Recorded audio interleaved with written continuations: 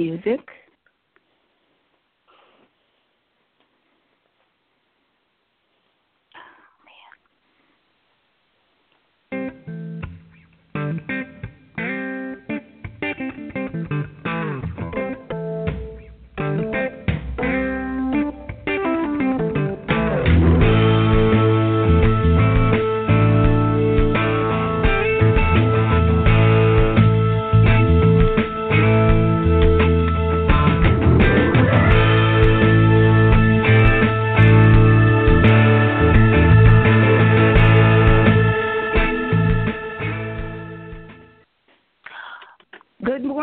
Welcome to Shattered Lives, an informed, conversational, cutting-edge radio show in touch with today's issues that impact the lives of crime victims, addressing the aftermath of crime, forging a path for hope, building awareness, and empowering listeners for the future. This is Donna R. Gore, a.k.a. Lady Justice, your host, with my co-host, Delilah Jones, president of ImaginePublicity.com, welcoming you to today's show and to our library of weekly archive shows. It is our goal to make a difference. So I want to say good day, everyone, again on another Saturday. And indeed, we always pride ourselves on quality shows, giving you good information, diversity to increase awareness, and always cutting-edge information, and today is no different. We have sort of a repeat offender today, one of our favorites, Jennifer Bishop-Jenkins, with her husband, Bill Jenkins, and I would kind of describe them as a power couple in the crime victim advocacy world. But before we bring him on live in just a minute, just want to say good morning, Delilah, and how are you? What would you like to impart about our esteemed guest today? Good morning. I think these are the top cream of the crop guests, I call them, because they have done so much, been through so much tragedy, yet came out the other side and have done so much for other people. And you're right in the description of a power couple, especially, when you're looking at benefiting victims of crime in so many different levels. So it's great to have them back, and it's great to have them back together. We've had them separately before, but together. Yeah, it makes it very special. So we kind of formulated a special recipe here, but just to give you a little bit of a thumbnail sketch, both of them are homicide survivors by virtue of having very close family members murdered. Jennifer is very active in the organization regarding Marsy's Law for Illinois. She also created the organization having to do with juvenile lifers, and is a small business entrepreneur. Bill is an author, and I believe still teaches at the university level. So, like I say, they're a very busy couple. So, with that said, we're going to have them start out by saying, since this is a couple show, how a little bit about their personal stories and how they got together. So welcome, Bill. Welcome, Jennifer. It's great to have you today. Thank you so much, Donna. Hi, Donna. And Hi. thank you, Delilah. We are so glad to be back. And Lady Justice, you do so much good work for victims. And thank you so much for, as you are also a homicide family survivor, we're just thrilled to always connect with you. So I love that you brought us in as a couple, which is fun for us. Bill and I met because of the crimes in our family, which is probably the most maybe horrific but maybe sort of special way to meet. We actually, it's a local newspaper that had a Valentine's Day contest for how did you meet your spouse.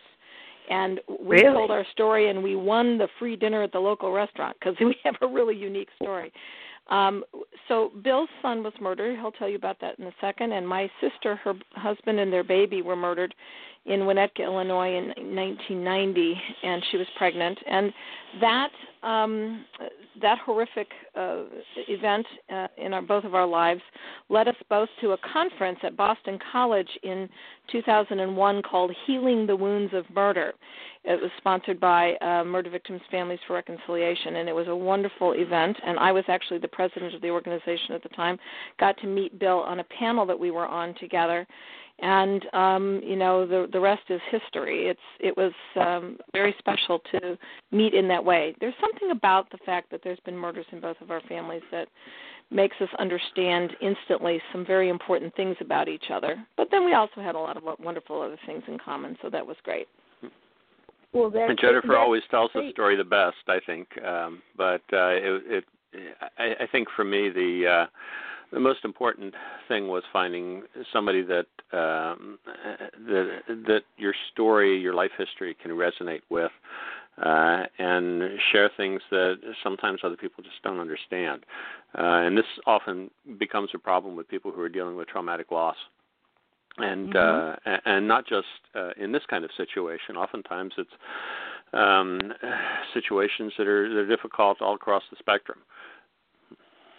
Yeah, well, it's very nice to know that something as horrific as homicide could eventually even lead to romance. I mean, to me, it just seems sort of diametrically opposed. But it's really nice because you see that you have those horrific things in common, and then you kind of see, oh, well, I like to go fishing too, or whatever, and then it blossoms into romance. Wow. And, I think the other thing, we get the difficult parts, about each other more instantly than others. And the other thing that's similar about Bill and I is that it related to the victim piece is that both of us had this reaction of wanting to do something about it after it happened. Both of us became activists. Bill wrote his book, which he'll talk about, and I got very involved with advocacy on various causes. We both worked on the gun violence prevention. We both have cared to oppose the death penalty because we don't like any more killing. But we've both worked strongly for victims' rights and for victim services. And so it's been an amazing journey. My sister, her husband, and their baby were Nancy Bishop Langert, Richard Langert, their unborn child. They were murdered on April 7, 1990 in Winnetka, Illinois, which is a prosperous suburb. The offender was a teenager, and he is still serving life in prison at this point, but he is, because of Supreme Court rulings, up for resentencing. And we have, never gotten over that loss. Donna, Right. You never get over that. And it motivates me every single day to look at the causes of crime and work on them and work on the impacts of crime, helping victims afterwards, which is what Marsy's Law is all about, and we'll talk about that. Great. And Bill, you want to share about your family tragedy? Sure. When William was 16 years old, he was on his second day at work at a fast food restaurant that was close to his home. And he was there in the evening with the manager at closing time and one other young man. And there was a robbery at the restaurant, and William was shot and killed at that point. And then that's pretty much when my life changed completely. After that, we realized that it wasn't just one person involved in the robbery. It was also two young female accomplices that helped him out. One was 17 years old, one was 18 years old. So we started working on how to intervene with that population as well. Also, illegal use of a gun, so we got involved with illegal gun use and access. And ultimately, I also tried to get into the issue by writing a book about what happened to me and how other people can be helped from these things that we learned, so that everybody going through this wouldn't have to reinvent the wheel for themselves. And that has turned out to be a very important thing to have done. And it's hard to imagine my life any other way right now, but basically the trauma that happened to us completely changed everything. And, I got to admit, it didn't change things all around. It didn't change everything to be worse. There were some things that happened that were actually good and beneficial, although, given the chance, I'd trade them all to have William back and be back to living my boring life. But it certainly has been an interesting and challenging road since all of that happened. Well, Bill is being very humble. He hasn't touted his book, but I will, because it's amazing.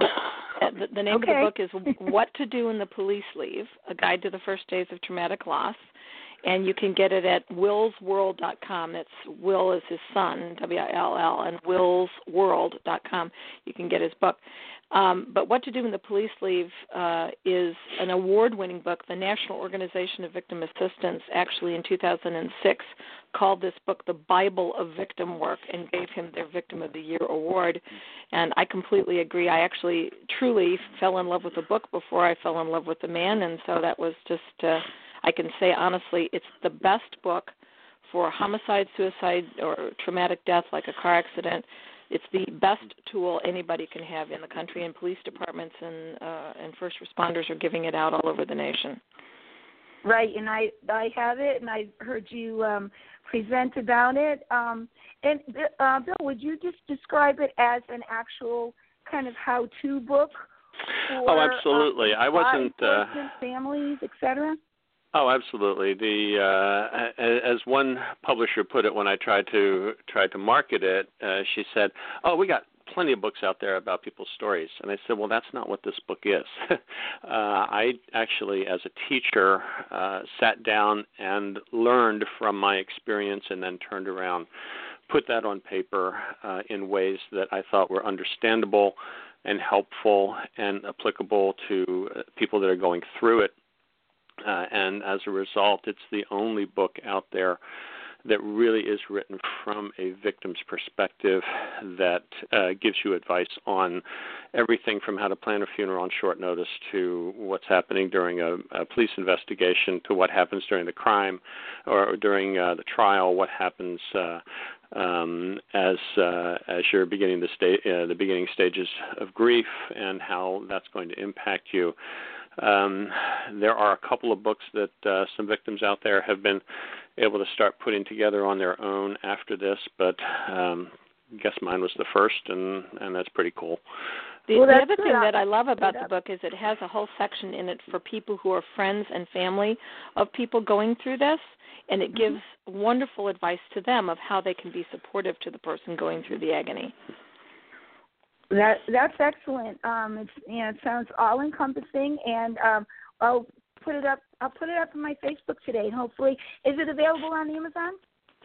Yes, it's available on Amazon. I also do bulk sales to organizations, police departments, victim advocacy programs, anybody working with that population. You can get it directly from me at a discount just by going to my website and filling out a bulk order form. We self-published it because, quite frankly, there were no commercial publishers who thought it was going to be something they were interested in, which is kind of unfortunate for them because it really has been a very important book, and we have sold many tens of thousands of copies to help other people. And sadly, there are many more than that who actually need it. One of the great ironies is I sit down and write a book that I really, really, really wish nobody needed. We continue to get emails from sometimes other countries even that will say things like, "This book saved my life." So that's always amazing. Wow, that's very powerful. That's very powerful. And just want to say very briefly, too, that if people want to hear another very good show, we've done 3 or 4 shows with Jennifer on a myriad of topics, but we also did a very good one with Bill on gun violence. He is a true expert, so if people would like to hear about that show, too, they can go to my archives and get that. Now, speaking about power, one of the things that you've been immersed in for so very long is Marsy Flaw, Jennifer. And if you wouldn't mind, can you give us a primer's overview of that, and then what is going on currently? Because some very exciting things are going on. Very, very exciting. It's time for crime victims. So first, let me just tell you who Marsy is. Marsy Nicholas is a murder victim. She was a college student in California who was murdered by her boyfriend that she had broken up with. He was abusive. He was an ex-boyfriend. He threatened to kill himself, and if she didn't come over there, so foolishly she did, and he killed her instead. And only a week after she was murdered, her mother, who is just the most amazing, sort of matriarch of victims' rights movement in California, she and her brother, Henry Nicholas, walked into a grocery store after visiting Marsy's grave, where they were actually confronted by the accused murderer. He had just been arrested and imprisoned, and they had no idea that he had been released on bail. Mm-hmm. They called up the cops. They said, how is this guy out on bail, and we aren't even informed? In fact, the mother was so scared by bumping into him that she had a heart attack later. Luckily, she did not die. But it was awful for them because he had been threatening to them. And so they called the police. The police said, we're under no obligation under California law to notify the victim of the release of the accused on bail. And that's when the family said, well, we'll see what we can do about that. And so they did, in fact, work for many years. They passed several laws pertaining to victims, but ultimately got Marsy's law into the California Constitution, passed into law, and amended the California Constitution in 2008, making it one of the strongest victims' rights protections in the country. And basically, it's sort of let's talk about what rights are, okay, what victims' rights are. Victims don't actually have rights compared to the offenders in crimes. Individuals accused of a crime have a lot of constitutional protections. But victims' rights are not in the U.S. Constitution because at the time that the U.S. Constitution was written, there was no need for them. Victims were always included in the trials because victims were, in fact, the prosecutors. If you stole my cow in 1789, then what would have happened is that I would have, as the victim, taken you down to the town square when the judge was riding around on his horse, going on this circuit from town to town, holding court, and I would have been I as the victim would have also been the prosecutor and made my case about how you stole my cow, and then you would have ended up with 8 days in the stockade or whatever. There was no need back in the late 1700s to put crime victims' rights to access to their own cases into the Constitution because they were always involved in their own cases. The issues back in the late 1700s were issues of a totalitarian British government that would imprison people without due process and would torture them or kill them for no reason. And so we ended up with the 4th, 5th, 6th, 7th, and 8th Amendments to the U.S. Constitution, all putting in these strong protections for the rights of the accused, and that was necessary at the time. But now we live in a very different era. And now we live in a time when there are professional prosecutors and professional law enforcement and a highly bureaucratized criminal justice system that has basically, over time, gradually pushed the victim further and further and further away from their own cases. They really don't even, in many cases, have information about their own cases, what's happening, when the court dates are, what they're allowed to attend, if they're allowed to be, protected from threats from the accused or his family when they're in court, asking for restitution, getting to make a statement at sentencing. There are actually 18 states that do not give any enumerated rights for victims in their constitutions. And we actually have several states that do, but many that do not. And we also have, of course, no victims' rights in the U.S. Constitution. And so what the Marsy's Law movement is about is equal rights for victims so that there are constitutionally enumerated rights for crime victims in every state, and then ultimately, of course, our goal is the U.S. Constitution. And there's broad support for this. This is actually one of the unique issues of our time, that there's absolutely no partisan nature to it. It's got strong support unifying both Democrats and Republicans. It's already passed overwhelmingly bipartisanly in several states, including Illinois and California. And it is now on the table in 9 other states, and very exciting, from Georgia to Kentucky to North and South Dakota, Montana, Nevada, Hawaii. It's a very exciting time, and we will have ultimately victims' rights in all 50 states because of the generosity of Marsy Nicholas's family. Dr. Henry Nicholas, after his mother's passage, took up his mother's fight for victims' rights and has made it his life work and has devoted the resources of his foundation to giving victims and their families across the country constitutional protections and equal rights. So here's just a few examples of what they would get under Marsy's law.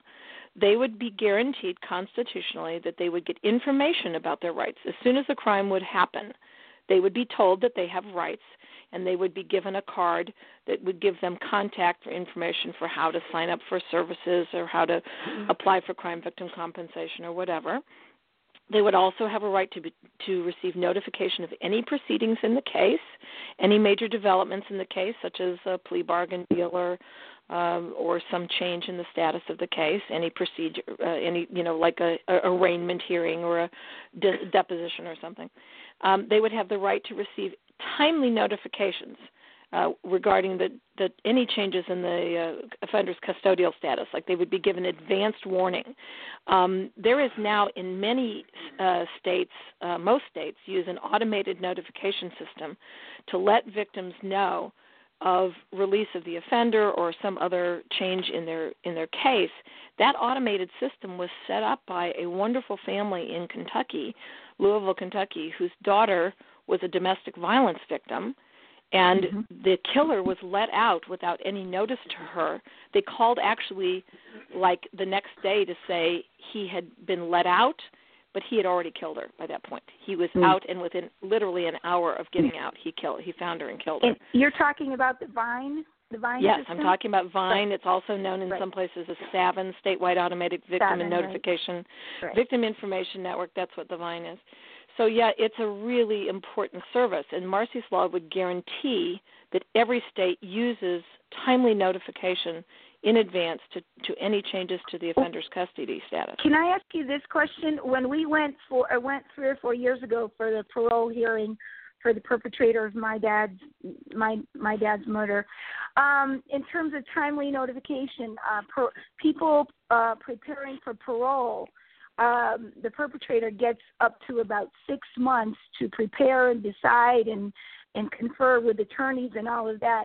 And here in Connecticut, if we're lucky, we get 1 or 2 weeks' notice in the form of a generic letter.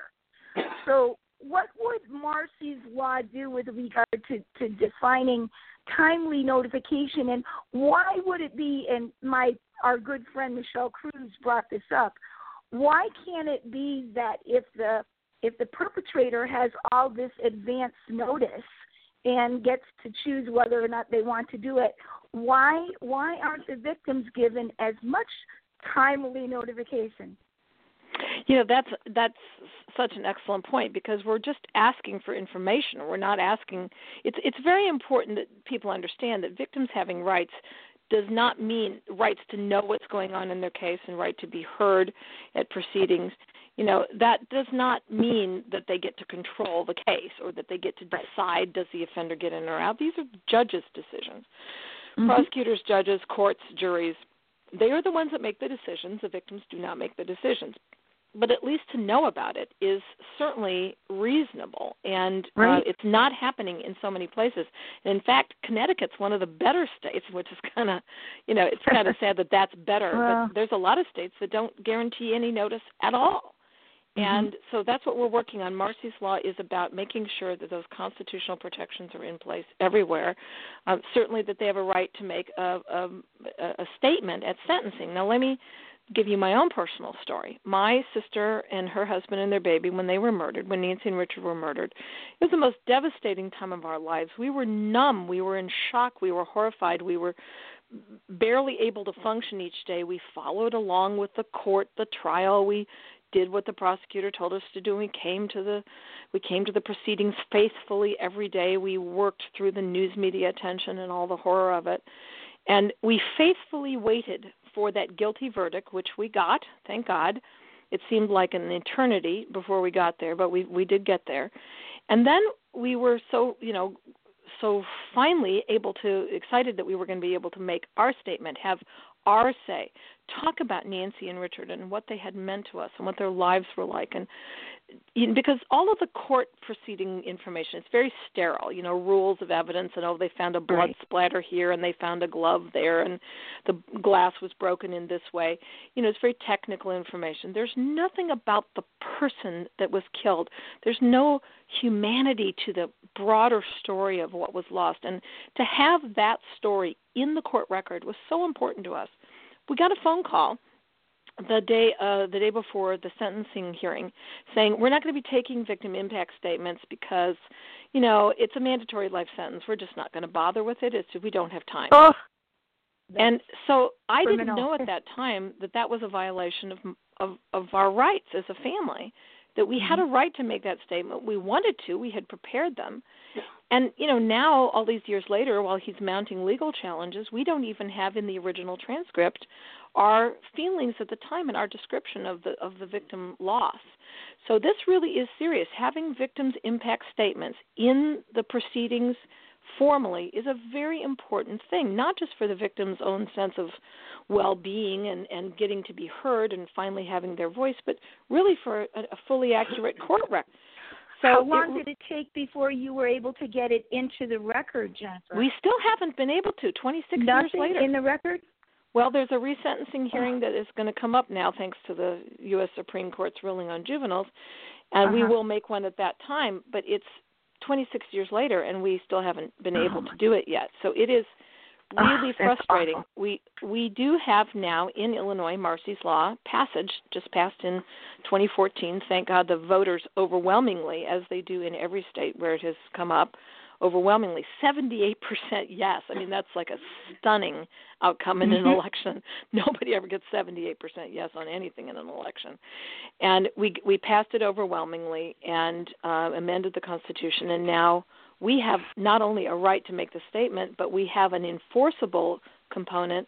That means that if the court fails to do it, like they did fail to do it back in 1992 actually, they now we have the ability to file a motion saying you have to look at this violation of our rights and make a ruling about whether or not we have a right to move forward. So now victims have standing in their own cases, and that's what Marsy's Law gives you. It gives you standing before the court in your case enough so that you can file a motion and ask the court to rule on your role in the case.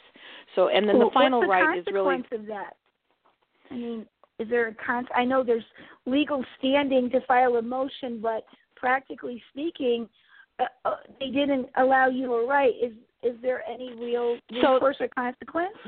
So the consequence is usually a redo, and it doesn't have to happen very often before states finally figure out, gee, we better not do this again. We had after the passage of this kind of a law in Oregon in 2008, there was a man who was denied the right to make a victim impact statement at his daughter's murder hearing, and he petitioned the court and got a redo of the sentencing hearing, which has only happened one time in Oregon, and that's when all of the courts spread the word, they really mean this thing, we better do it, and it's not happened since that time. It usually only takes once or twice before they finally figure out that that's not now that they are really serious about it. But basically the consequence is simply the procedural repair. Let me give you an example from the defender's side. Like let's say that an offender committed let's say that an offender is on trial for possession of marijuana in their car, and the search that was done on their car to reveal the marijuana didn't have a warrant, and there wasn't any really probable cause. So the defense attorney and the accused file a motion before the court saying suppress the search, suppress the seizure of the marijuana because there was no probable cause and there was no warrant. This was an illegal search. So that was a violation of their Fourth Amendment right to a proper search and seizure, and therefore the repair is not some sort of punishment, but the repair is the suppression of the evidence and the elimination of the charge in the case. So it's a procedural repair, and the same thing would be true for a violation of victims' rights. It would be a redo of the procedure or a change in the procedure so that the victim could then act. And Marsy's law generally specifies that judges have to rule on the violation of the right within, very short period of time, like 48 hours. There usually has to be an immediate repair. Okay, very, very good information. Thank you for. Is there with the 9 states that are on board? Are there any differences, or does this mean that everyone has endorsed everything about it? So you mean, is there opposition? Yeah, is there opposition, or is it? So they're all fully endorsing it. These 9 states. There are states that are working through things like wording. How exactly should it be worded? And there is generally some concern. There's always people that don't want victims to have a voice, and that's usually almost always from the defendant side of the equation. You find some pro-offender groups even like the ACLU, that oppose victims' rights in principle. They don't want victims to have a voice. They believe the criminal justice system is entirely and should be entirely focused on the accused and whether or not the accused is getting due process of law. In fact, the accused is the one that stands to lose their freedom and so on. But what Marsy's law recognizes is that victims are a part of the criminal justice system. There wouldn't be crime if there weren't victims, right? There wouldn't be a need for justice if there weren't victims. So Marsy's law is a change in thinking that the criminal justice system is not all about the accused. It's about the community. It's about victims. It's about all people who are impacted by crime, and that they all should have a say and they should have access to the case and information and a right to be present and a right to participate if they have been directly affected by the case. And generally you have some states asking questions about cost. And what we have been able to successfully communicate to most folks is that the cost is negligible. This is really just a change in procedure. It's not a huge added burden. Some prosecutors' offices say, well, I'll have to make a whole bunch more phone calls. Well, that's a clerical level person's job. And they also have these automated victim notification systems now that are very inexpensive and very efficient. So it's a very minimal adjustment in proceeding, and usually it's just a difference in what order you do things in. Now you would have to talk to the victim maybe sooner, before you cut the plea bargain, and not after you cut the plea bargain. It's not really much of a change except in procedure. Yeah, that would be good, wouldn't it? So folks can get great information and find out how to bring Marsy's Law to their state at marsyslaw.us, and that's spelled with an S, MARSYS. Right. marsyslaw.us. And you can look up your specific state in terms of what's going on there or their stance? Yep. There's a map of all 50 states, and it has, you click on your state and you can find out what's going on. Mm-hmm. So what are you doing at this point in time in terms of, I know it passed in Illinois, but what is your focus right now, and what's your immediate goal going forward? So, we're working on implementing it now in Illinois, talking to victims who are still trying to access the system successfully, trying to help individual cases where there are some violations of their rights still happening, making sure that they get repair. And we're also working on, I'm actually traveling to and supporting other states and their efforts there, and meeting victims and just promoting it. It's just such an exciting time for our movement. We never have had this before in the history of victims' law and victims' rights. It's a brand new phenomenon to have an enforceable constitutional right. It is. It's very. Does this mean that in those 9 states they can hit the ground running and do what is needed? It's not like you have to wait until 50% of the states sign on, or all 50 states, before everything gets enacted. But when you pass it, then you start doing your business. Is that right? Yeah, in your state, once your state amends their constitution, then they will develop statutes that will actually implement it, and then it's just a matter of starting to work to change that culture in your state and starting to see different treatment of victims, making sure that every single time the judge has a checklist from the bench and doesn't proceed with that hearing until the victim is found notified, make sure that there's all of the steps are done properly. It's going to make the criminal justice system work better. That we all look forward to that. But whose job is it to educate those judges or the state legislators? I mean, so that gap is filled. Oh, I have to do this extra stuff now. Yes, actually, in Illinois, we just passed it, as I said, in November 2014. What has happened in the last year is that the Attorney General, who's the leading law enforcement official in the state, has very carefully written a detailed legal handbook that is going out to every lawyer, every judge, every prosecutor in the state, and it gives about 80 pages of new language, new proceedings, and what do you do if this motion is filed, and how does this procedure change? And it's all just legal procedural improvements, and it's all. I would assume in most states that would come from the Attorney General, who is always the law enforcement official for the state. Okay, so they have no excuse. There's a handbook. That's right. Well, great. What's your impression of all this thus far, Delilah? I'm just wondering, you want to weigh in? Sounds great. Well, the only question that I have for Jennifer is, until you become a crime victim, do you see or do you feel like the general public has certain assumptions that we already have these rights? Yes, that is so true, Delilah. It is absolutely true that everybody that when we were working, first to get it on the ballot, and then to get people to vote yes for it once it was on the ballot, people were stunned that that these rights did not already exist. They were stunned. So I would think that would be a big part of educating the public before a vote comes to their state to let them know that you may assume that this is going to happen if you're a victim of crime, but it's not. And unless this bill is passed or this law is passed in your state, you really have essentially no rights. All 50 states have some statutes, some mild language, and I'd say maybe about 20 or so of them have strong enforceable rights, either in statute or in Constitution. But until they're all in Constitution in all 50 states with an enforcement clause and then the U.S. Constitution, we're just not there. Mm-hmm.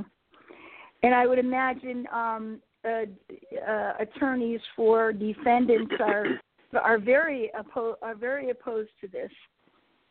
They don't want, what we found here in Illinois is that defense attorneys were actually routinely putting victims on witness lists so that they would be excluded from the courtroom and then never call them, because they don't want the victims in the courtroom, because they don't want the jury to see the grieving mother. Or the rape victim. They don't want them in there, and so they just want to create the best possible environment in the courtroom for their client. And so they were doing things that were really wrong. They were keeping victims from attending the trials of their own cases, and so that was in Illinois a big issue for us. And now we put a stop to it, and that's a good thing. It's a good thing. Wow. This has many layers to the onion here. It's fascinating, and I think Delilah's point is very well made, and until we can let people know in each of our states that, yes, you have some basic rights, but you don't have all of these, and this needs to get on the ballot right here in Connecticut and all these other states. We need to help in this. So not only should people be looking at the website, but they should be getting involved in their state level. If there's one thing you want to do to make an impact, this would be something, right, Jennifer? Yes, marsyslaw.us, MARSYSLAW.us, marsyslaw.us. Everybody go, and there's a great Get Involved button, and you'll see videos. You'll learn about what's going on in your state and in other states and how you can help. And thank you so much for bringing attention to this important movement. It's part of what we do, and it is so important, so we will. Can we segue a little bit to something a little different? we have about 20 minutes left or so. And Bill, since this is a couple show, Bill has embarked on a very interesting endeavor. We talked last evening regarding trauma, and we shared some information because we've had a lot of trauma information from our good friend Dwayne Bowers. But Bill, why don't you tell us about what you've been doing lately? Sure, Donna. It's been kind of funny because once you write a book, everybody looks at you and says, "So when are you going to write your next book, huh? When are you going to write your next book, huh? When are you going to write your next book?" And, of course, an author, unless they're a professional author, like my cousin who writes romance novels under an assumed name, of course, but you sort of sit there and like, oh, my gosh, I wrote one book, and that was hard enough. Come on, give me a break. Mm-hmm. But after about, well, I guess it was a couple of years ago now, that a friend of mine asked me to give a talk at a conference that we were having at the university I teach at, Dominican University here near Chicago, and it was on neuroscience. And I looked at her and I said, "Why do you want me to talk about at a series of Speakers Bureau series on neuroscience?" And she said, "Well, it's going to be on the neuroscience of violence, and we want you to talk about the victim's perspective." And I said, "Well," so I had about 6 months to get ready for this because they were going to put me last after the neurobiologist and from our university and Adrian Rain, who is out of Pennsylvania, who's one of the top neuroscientists in the country and has done a lot of work with neuroscience and crime and the origins of crime in the brain and behavior and a number of other people. And so I said, well, you know what? If I'm going to talk about this from a victim's perspective, maybe I need to know a little bit more about neuroscience than I do. Because, if you go to these workshops and go to the conferences that we often will go to, there's always somebody who has a workshop on, trauma and how it affects us and traumatic behavior, the traumatic impact on families, because it's part and parcel of what we deal with on a daily basis as victims.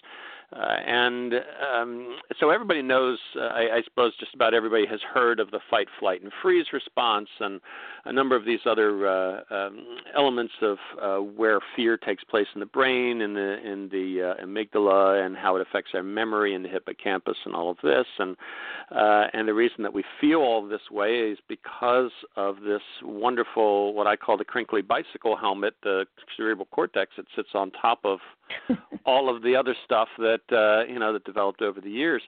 And so that's about as much neuroscience as I'm going to get into right now. Okay, so don't worry, I'm done with that. But okay. I started looking into this, and here's the difference. I was looking at it as somebody who came out of trauma from the inside.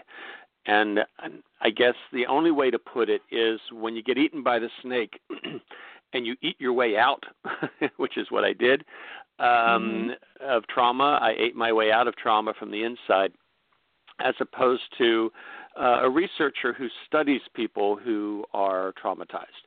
I began to see a lot of things that concerned me about the way the whole concept of trauma was being addressed and how it was even being presented to the community. There is some confusion. There's a lot of follow the leader in science, no matter what field you're in. Once somebody decides something for good and for always, then everybody says, oh, okay, well, we're going to take what we did and we're going to build it on that foundation. And so now you have a foundation and now you have a first floor and somebody else comes along and builds a second floor on that.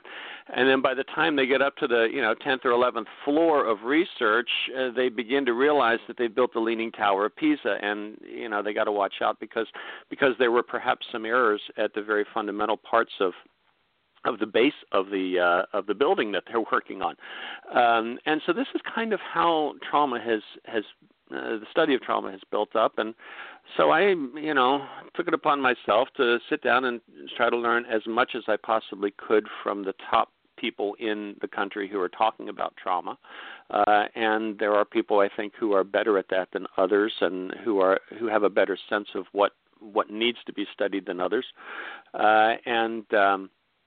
I began to find some amazing things that just sort of captivated me, and it sort of ran away with me. So I am now working on my next book, I guess. Perhaps it'll have to even be a series of books. But I want to start talking about what I'm calling, and I don't think anybody else has used this term before, and I certainly hope not, because I want to use it for myself. But I want to talk about the natural brain and what our brains bring us in their basic, raw, natural form, that we have to take those ingredients. It's like everybody has the same ingredients in their cupboards, but we all make different meals out of it, and that's what makes us individual. And so there are a number of things that our brains do really, really well. And the one primary thing that our brains are designed to do, above all else, is not to make us happy. It's not to give us fulfilled lives. It's not to connect us with the universe. It's to keep us alive. That is the fundamental part of, and the biggest part of what our brains do on a daily basis.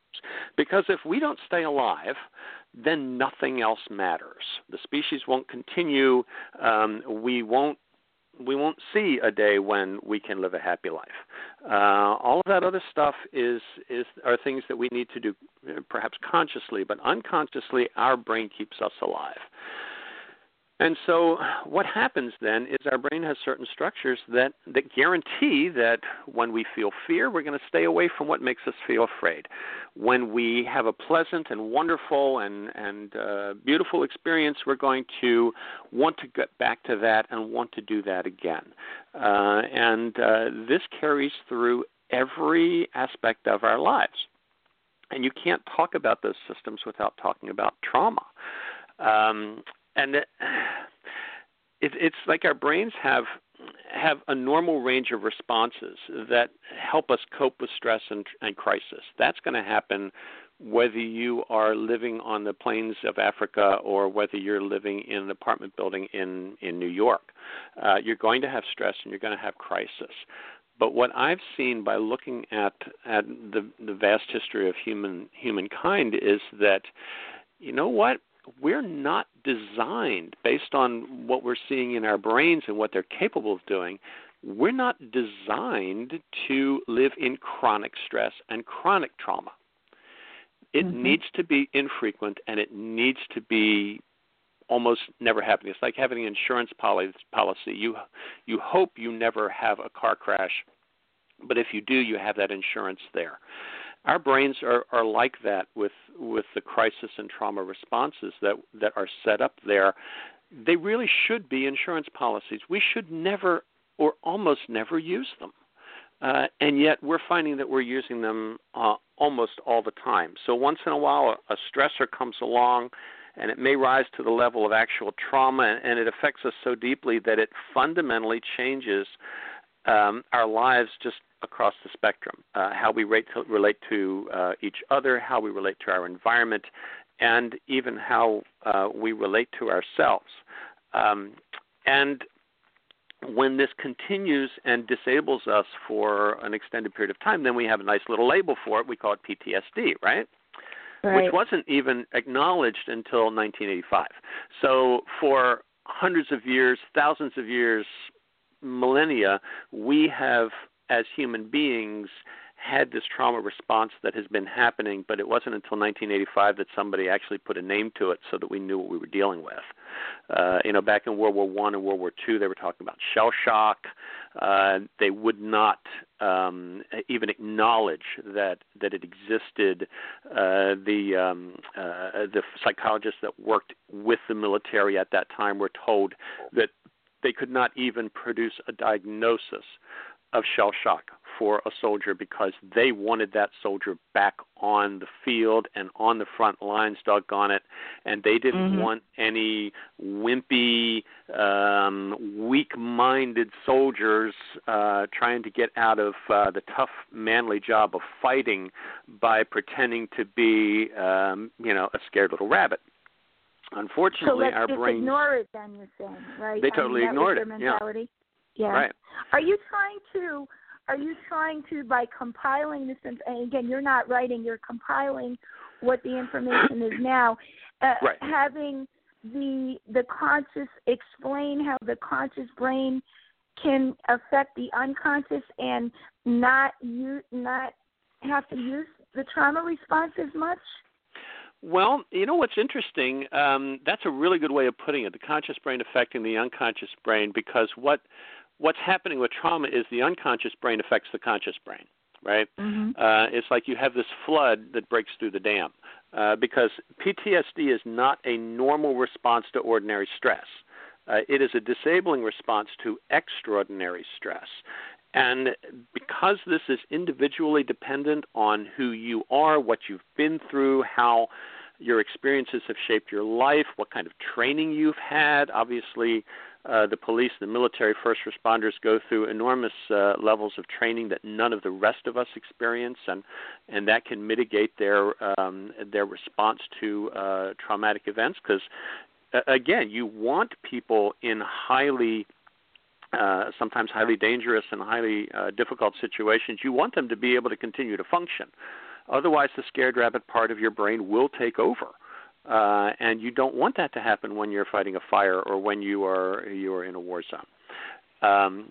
And I believe what you've said there, that to take the conscious brain then and use it to impact the unconscious brain is one of the cores of many of the therapies that we're starting to come up with regards to trauma.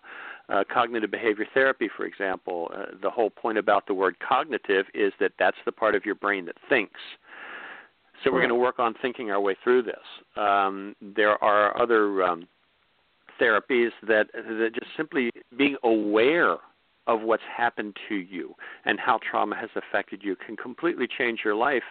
I had a woman come up to me after I was doing a trauma talk. Actually, it was in Connecticut at the Rigor Conference a couple years ago, and we had just talked about how trauma actually stamps an imprint on your brain, so that if you survive, when you survive, the technique that you used, the strategy that you used, whether it was running, whether it was fighting, or whether it was freezing in place waiting for your death,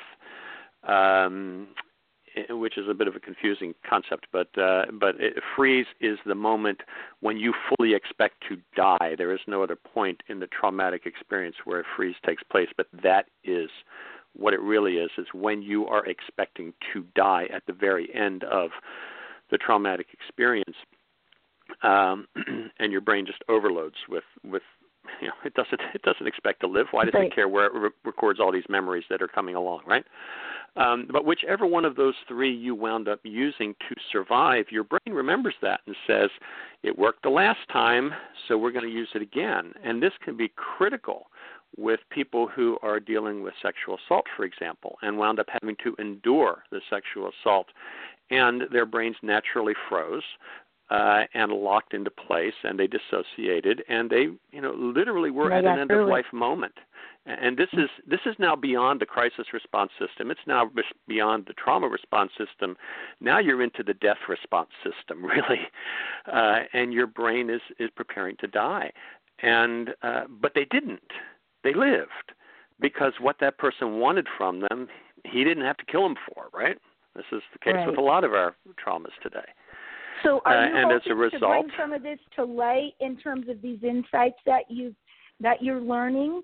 Is that your purpose in writing this book? It is, because when I explained this to and the thing I think that really brought it home to me was when I explained this in this trauma imprinting, which Bessel van der Kolk talks about in his books. He's a wonderful researcher on trauma out of Boston. I explained this to the group. Two women came up to me and they said, I had always wondered, I was a victim of sexual assault, and I've always wondered why I can't have intimate relationships, and I've always wondered why I responded this particular way when anything, agitating and crisis-like comes along, because I just freeze, and I can't move. And I was like, now I know why this is happening. And that this was 30 years before for one woman. Wow. She was my age when when we were at the conference. And for 30 years, she had been held a slave to this in her life because trauma had this subconscious impact on her. Her brain had no idea consciously what was going on. And then she moved into a place where she just was totally dysfunctional and couldn't figure out why. And then that set her on a path to understanding. And understanding then can bring her to a better outcome. That's very powerful. Yeah. So you kind of opened the door for her in terms of making her understand. So, that's wonderful. Those kinds of insights. And so we look forward to you persevering on that. And it sounds like it will be a wonderful and very useful book again. We always trying to corner the market on something unique. I do too. So I'm just wondering, in our next 5 minutes or so, each of you, I always like to ask my guests regarding the content that we have displayed. What message would you like to get across first and foremost to our audience to take away from the hour that you think is most important, if you had to distill it down, so to speak? Jennifer. I would say that the most important thing for folks to know is that anyone can be a crime victim. Anyone. It could happen. It's one of the most universal things that can happen to anybody. They can be a crime victim at any time, unexpectedly, and it can change your life. And so you want to make sure that our system has a place that will protect you. The criminal justice system should not take a victim who's already been victimized and re-victimize them, which is what we hear so many times, is that when these things happen to them in the court case, it actually hurts worse sometimes even than the crime, because you expect the court system to treat you fairly and to include you and so that you can be protected and to be heard and to know about what's going on. Information is everything. So making sure that in your state and ultimately federally that there are protections, legal protections for crime victims, since anyone can be a crime victim at any time, and that the system should not be re-victimizing you. They should go to marsyslaw.us, MARSYS, marsyslaw.us, and they should get involved with and support the passage of Marsy's Law in their state so that they can get protections and help us sign on to this national movement that we're building towards ultimately amending the U.S. Constitution. Yeah, that's great. If someone is listening and they don't have your contact information, if they'd like some advice from you, do you have a way to get in touch? Yes, you can reach me at IllinoisVictims.org. Illinois, spelled out the state, victims.org, and I have my contact information there. Okay, great. Bill, what about you? I think we need to learn as a society to live in chronic safety rather than in chronic danger. We need to be more aware of how trauma is so prevalent in our society, especially at the child level. Child maltreatment and trauma has been shown to cause enormous problems with behavioral disorders that arise in their teenage lives and in their adult lives. It shortens people's lives with chronic illnesses later, but it also can push children to criminal behavior and antisocial behavior. So we want to reduce the amount of trauma and stress in our society rather than increasing it, and learn to cope in more healthy ways. And hopefully we will all be able to move towards that. Well, I totally agree, and I'm very inspired, and I'm always enlightened by the two of you. It's amazing, and we're going to be sure to share the show as much as possible and get the people we talked about connected with you if you would like that. Delilah, what would you have to say in terms of parting thoughts for today's show? Well, once again, we've got an hour packed with information, very, very good information. Not just for crime victims, but for the average citizen out there who may or may not, if they're lucky, they will never be a crime victim. But the way things are going and the statistics show that your likelihood is very, very large. So I urge everyone to listen to the show, make notes, go to the websites, get the information, and thank you both Jennifer and Bill for doing a couples show with us. I think it was excellent. Yeah. Can I say something very, very quickly? Sure, go ahead. When you introduced us as a power couple, and you, by listing off all the things you did, it almost sounded like we're superhuman, but we're not, Donna. We're just people who stay focused, we stay motivated, we find things that interest us, and we get involved. Anybody can do things the way we do them, and they should be getting involved as, even if it's just the secretary of their grief support group or their local Compassionate Friends group or Parents of Murdered Children group. Anybody can get involved. Go to the conferences, learn more, and just simply become active, because that's one of the other ways that you can move through your sense of helplessness for what's happened to you to a sense of being a victor rather than a victim. Absolutely. I didn't mean to paint you unfairly. You are average Joes in certain ways, but you're very intense. Like me, we are cut from the same cloth, and we do a lot of things, but it doesn't have to be to that level of intensity. It's baby steps, and you find one thing you do very well.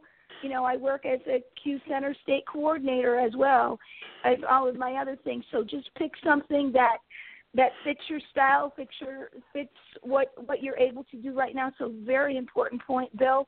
Thank you. Didn't mean to paint you as superhuman, but I like being a power couple. I so admire. Oh, don't worry, we'll put it on a resume. Okay, well, be sure to just pass around this show so that everyone knows. Okay, will you please Lady Justice, you are the best. Well, thank you so much, and stay in touch with us, and we'll see you on the flip side. Okay. Sounds great. Thanks for having us. Bye, Donna. Bye, Delilah. Have a good weekend.